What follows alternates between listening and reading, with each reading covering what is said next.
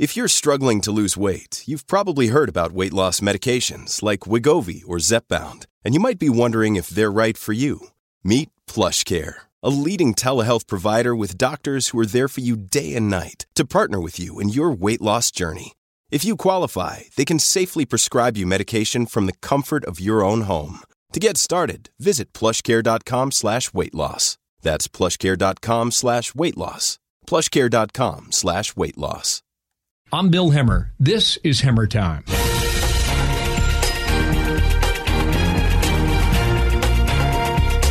With me today, Dr. Mark Siegel. Welcome.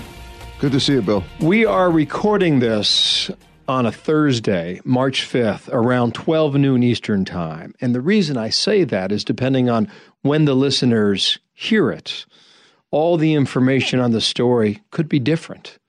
And perhaps that's a component of the story that must be considered. So over the next 20 minutes or so, let's separate the fact from fiction. Are we freaking out? And is it right? We are freaking out, and the public response to this is way over the top, and I'm going to tell you why. First of all, we have an emerging virus, an emerging contagion. It's invisible. It's unknown. We've never heard of it before. It's coming from a faraway place where we don't have a lot of insight into what goes on. We're concerned about the health system in that place. We don't know the numbers properly. We don't know how many people have actually gotten this. We don't know how many people have died from it. We don't know how sick it gets you. But I am prepared to answer all of those questions for you. Okay, the incubation period is said to be 14 days. And then yesterday, as of Wednesday, March 4th, we're told perhaps it's longer than 14 days. That's the first piece of misinformation we can start with.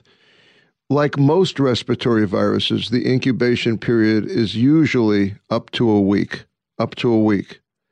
And then occasionally it goes beyond a week and it's up to 2 weeks. It would be an unbelievable anomaly if a person had 29 days before they actually got it. I'm willing to consider that as the truth. Another possibility is that this patient actually had an earlier, milder version a week before and didn't know they had it, and then suddenly, bam, they got it after 29 days. Either way, it is not more than 2 weeks, this incubation period, and it's mostly less than 1 week in the vast majority of cases. That fits the pattern of all other respiratory viruses. So you see what's happening with the economy here at home and globally, and you think about big music festivals have been canceled. Huge conventions have been canceled. Airline travel has been cut back. Is that the right response? The direction of that response is right, but the actual extent of it is hyperbolic. Let me clue you in on something you've heard nowhere else before. The purpose of this is to try to contain the virus before it takes hold in various regions of the world to the point where it will recur on its own. That's the goal. The way it's being perceived as the public is, this is a personal danger to me. That's not true, but that's the emotional response. When you see public health officials or officials of any kind, school officials, church officials, event planners, when they start canceling, you think, if they didn't cancel and I went to this event, I could catch the corona and I could die. That's not the intent. The intent is to decrease the amount of spread now while we could still get the virus to die off. That's the goal. If it gets to a certain level, it's going to recur on its own season after season. So it's not a direct proportion to danger. It's a direct proportion to public health vigilance. So you've studied this for years, right? Contagions and the fear of contagions for years, and I've written extensively about it. How do you, as a medical doctor, how do you find an interest in this? Where did that start with you? It started with the idea I had about fear, which is that I discovered that after 9/11, after September 11th, I found that we were very vulnerable as a society. And anything that I felt like the wind was coming through our psyche all the time. And anything that came our way after 9/11, which punctured our national psyche, was punctured. We overreacted to everything. We talked about anthrax like it was going to kill us without even thinking. Anthrax is not contagious. Or if some warhead came offshore with anthrax, when it hit the ground, the heat would kill all the anthrax. We talked about it like it was going to get us. It may have even led directly to the Iraq War, as a matter of fact. But it wasn't alone, anthrax. Each time there's a health scare, we overreact to it. We jump to the worst case scenario. And the reason is because fear in the brain, Bill, is much more powerful than reason. We think we're reasoning all the time. We think we're assessing risk all the time. We're not. The hardwiring of the brain that we inherit from our animal forebears is much stronger, much more powerful. If you take an animal and you put a plate of very thick glass between that animal and its natural predator, like a lion. Let's say you take on one side you put a mouse, and on the other side you put a lion, and you put a plate of glass, and you measure the heart rate and the blood pressure of that mouse. That mouse is certain that that lion is going to come right through the glass. That's how we are. We hear the worst all the time, and it's always out of proportion to what the actual risk is. So in this case, you have this virus from Wuhan, China. Did it jump from animal to human beings? Can we say that? Yes, but even the word jump is a fear word. What happened was this virus was in bats. And somehow, and these viruses, these coronaviruses, live in mammals all the time. They're found very commonly in mammals. And bats harbor a lot of these viruses. Bats harbor several viruses that we have to be concerned about, but coronavirus is one. Then an intermediary mammal came along, maybe a pangolin, the scaly mammal, this exotic scaly mammal. They trade those scales all around the world on the black market. Maybe a pangolin, maybe something else. And somehow it jumped species again to humans. Right, but how do you ingest that? Does it come into contact through the nose or the eye? Well, surely there's close contact in China between people and these animals, and they also are in the habit of eating them undercooked. And so either way, that would explain how it first got into humans, and then humans being in close contact with each other. You have to understand that. I don't understand that. How does it jump from an animal to a human being? Well, are there multiple ways? Well, no. It's because a human being coming in contact with a virus that is generally, let's say, a bat virus, can get sick. Okay, so get sick still. That virus could be airborne from the animal? Yes. And then you inhale it through? Or through the meat, or through eating the animal. So there are multiple ways. Right, and if enough correct. And if enough people are exposed to it, it mutates. Now, how does it mutate? Something I want your listeners to know about this virus. It's a kind of virus that doesn't repair itself, so it mutates and changes a lot. It's those changes, genetic changes, that allow it to jump species.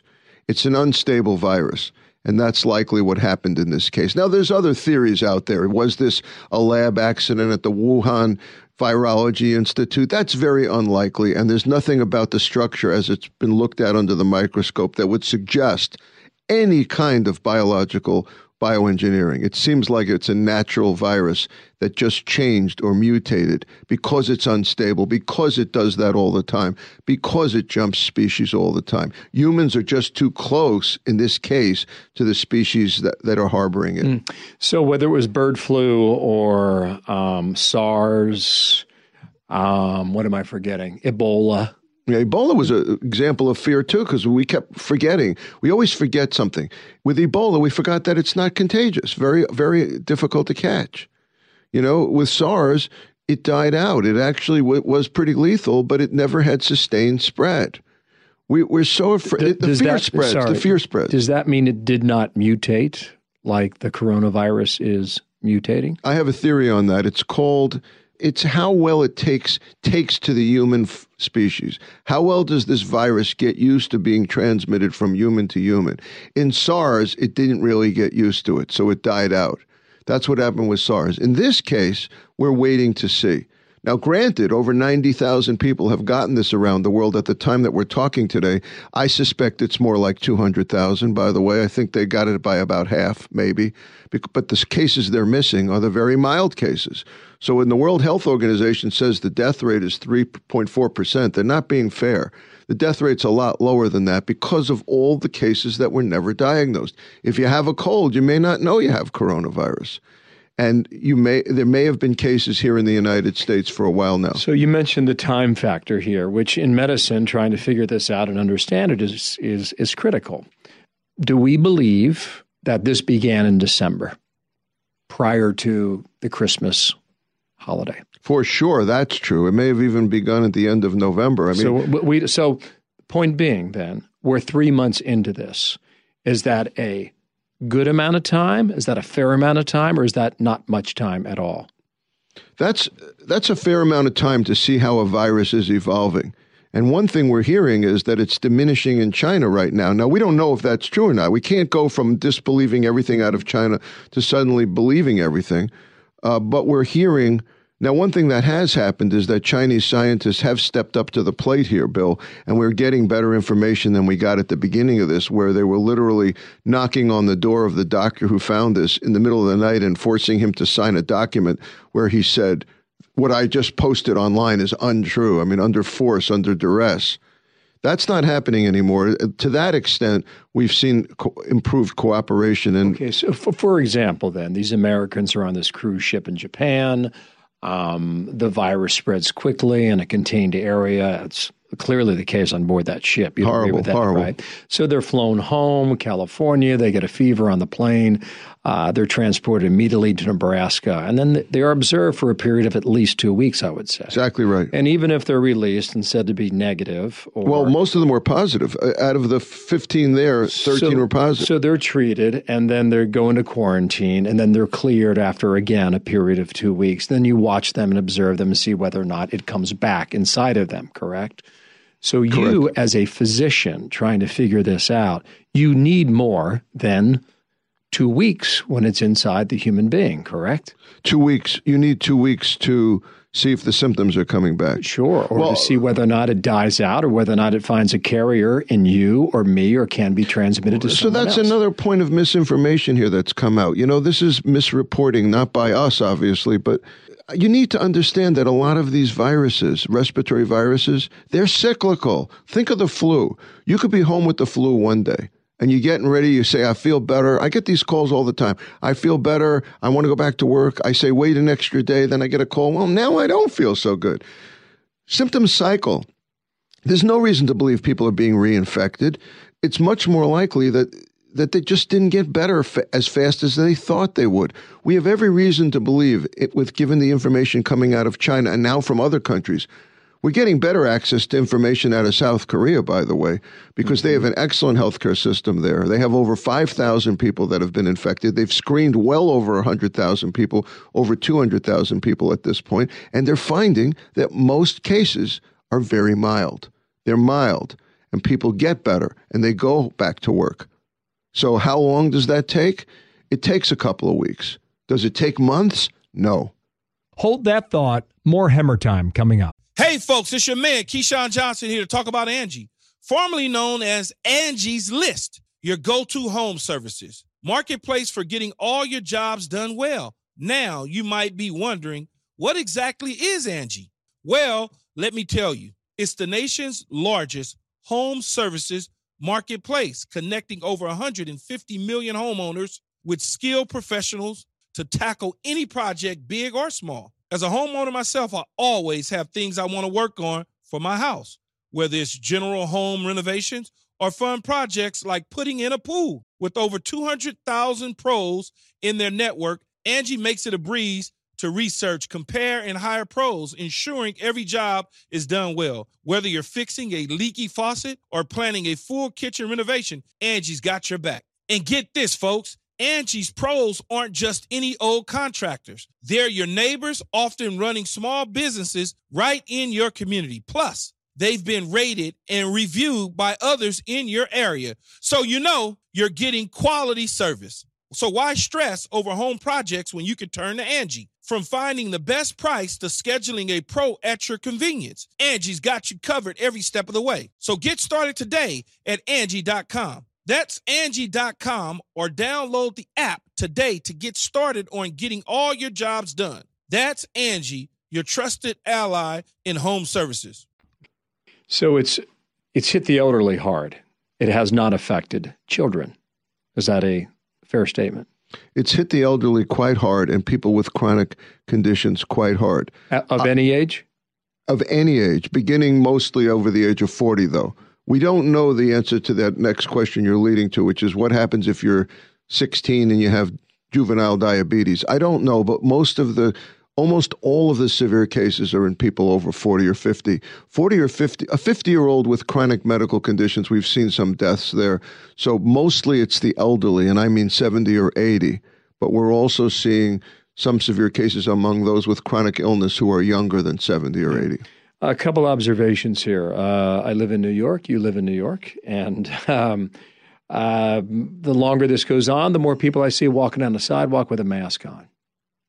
Is that taking care of oneself, or is that an overreaction? It's useless. And not only that, it's useless. Useless. And it spreads a fear message. It's like saying, you're wearing a mask down the street, you're saying, Corona, Corona, and you're painting the street. You might as well paint it red, Corona. I mean, what are you kidding? Why would anyone? No, I'm not trying to make fun of people. People are rightly afraid. But think about it. How much coronavirus is there around? 35 million cases of the flu in the United States this year alone. Coronavirus, we're talking about over 100 cases. The chances of you encountering it on that street with your mask, close to zero. Much more likely, you're not going to wear the mask properly. It might accumulate a different kind of a virus. You scratch your face. You spread that virus to your eyes, to your nose, to your ears. I think it's a carrier of viruses, that mask. The time to use a mask is if you're sick yourself. You pinch the part over the nose. You wear it properly. You use it as a barrier to prevent you from spreading respiratory droplets to those around you. You could convince me, Bill, to wear one on a plane because it's such a close confines, but I still would rather that the people that have a cough or sneeze or a little droopy or feel a little under the weather, they're the ones that should wear it on planes. We need it for our healthcare workers. I was on the subway and this gentleman next to me sneezes, and I walk to the other end of the car. And I get to the other end of the car and a woman sneezes. And then I say to him, well, where do I go now? And I say that as a reporter who's been on this story for more than a month now. And you as a physician who also gives commentary through media, television, radio, et cetera. What is the responsibility of the media in terms of flame-throwing the headlines of a story that perhaps that you've clearly laid out should not be a general concern to most people? I think the problem is the way it usually is, which is the wrong people are talking about it. Either people who aren't experts. What do you mean? Either people who aren't experts. I'll give you an example, okay? But the people who aren't experts are pontificating to get we call it their 5 minutes of fame, or people are talking about it in the wrong way because they don't know how to message. The messaging of it. I like the messaging that's come out of the task force that the president has put together because those are people that are seasoned. I have followed contagions for a long time, and the messaging has been poor in the past. I remember with bird flu. Bird flu killed millions of birds, and the head of the WHO Health Organization came out and said it could kill 100 million people. And I thought, 100 million people, it's a bird virus. And it wasn't spreading among humans. And there was a very good chance it never would. It's all about how you message without falsely alarming people. And that's what this task force has done well. But listen to this. The other day, somebody got on TV, our airwaves here, and said that he felt that everyone in the country is going to end up with this coronavirus. That's an example of really bad messaging. And I'll tell you why. If this virus stays around, Bill, over the next 5 years or 10 years, and it keeps recurring and recurring and recurring, you and I will be exposed to it. We may never get sick. We may get antibodies. We may be immune. The immunity will grow through the community.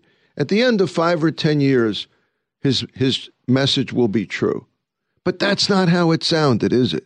It sounded like the corona will get you and all of us will be infected sooner rather than later. That's not true. The truth is that if we don't stamp it out now and it keeps coming back over several years, you'll encounter it. That's a messaging problem. The first press conference in the Brady Room at the White House, I think it's now been 10 days since then. And many of the members of the CDC and the Health and Human Services, they said it's coming here, it's inevitable. And the president was saying it's probably coming here, but I'm not going to agree that it's inevitable that it will be what? Fill in the blank. It's inevitable that we can't manage it, that we can't stop it. What do you think he was trying to say when he said, I don't think it's inevitable? I think he was saying that it's not inevitable that the virus itself will disrupt daily life. It's not inevitable that it will be that severe or that pronounced or that. And is that because they're ahead of it or trying to get ahead of it? Or what is your evaluation of that? Because either they're ahead. He was implying that it's because either they're ahead of it or it itself may not be sustained enough. We've had many times in the past where something looked like it was going to continue to spread wildly and it didn't. It died out. Or late spring occurred, and respiratory viruses don't tend to travel as well on humid air. They like dry, cold air. So when you get to the late spring and you get humid air and hot air, they tend to not travel as far, and people are not coming close together like they do for Thanksgiving or Christmas, let's say. And so the spread diminishes. One good thing that's occurred out of this, you mentioned yourself on the subway car. I like the idea of being aware that someone's coughing or sneezing around you. Maybe they're going to spread the flu to you. Well, I got off the subway and thought, Bill, you're paranoid. No, you're not paranoid, but that was probably not the coronavirus they were sneezing with. It was something else. And you may have kept yourself from getting a common cold. In the last minute we have here, what do you think? You pay attention to all this. What do you think we're missing in terms of our understanding? I think we're missing the self-fulfilling prophecy that when the president was talking about disrupting life, he was talking about the virus. And by overreacting and panicking to this extent, we are disrupting life. We're acting like it's here, it's going to get you. And that's such a worst-case scenario jumping. It's almost as if, as a public, we feel if we don't get really alarmed by this and we don't talk about it all the time, that we're not taking it seriously enough. I guarantee you our scientists are taking it seriously enough. The public should be aware of that, glad for that. They should be conscious of this virus. They shouldn't let it take over their lives. Last question. I know I'm cheating here now. It's early March. When do you think we'll have an answer as to how infectious it is, how much longer we must manage it, deal with it, take it on? We're learning that answer right now by watching South Korea, not by watching Iran or Italy. What do you mean? Well, South Korea, as I said, has a very organized health system, and they're screening everyone. And very modern. And very modern, and they're seeming to start to get control over it. I'm reassured to see that 200,000 people get screened and only 5,000 have it. Here in the United States, we're finally starting to get the test kits we need. If we can screen 200,000, 300,000, 1 million people, and we see only a small percentage of them have this coronavirus, and it doesn't expand greatly. And remember, we're going to have a fear response if we go suddenly from 100 cases to 1,000 cases. But remember, I told you the flu is 35 million cases. If we see that this isn't burgeoning into the hundreds of thousands, then there's a very good chance it's going to die out. Then my question would be, when do we have a sense of what that percentage is? Over the next few weeks. Next few weeks. I'd say by the end of this month, we should have a really good indication. 1st of April. Absolutely. We'll have a better idea. And we'll be sitting here and I will give you an update. Right on. Thank you, Doctor. Good to see you, Bill. Dr. Mark Siegel, Fox News. Thank you, sir. Nice to see Thanks. you. Thank you for your knowledge. My pleasure. Thank you. I'm Bill Hemmer. This is Hemmer Time.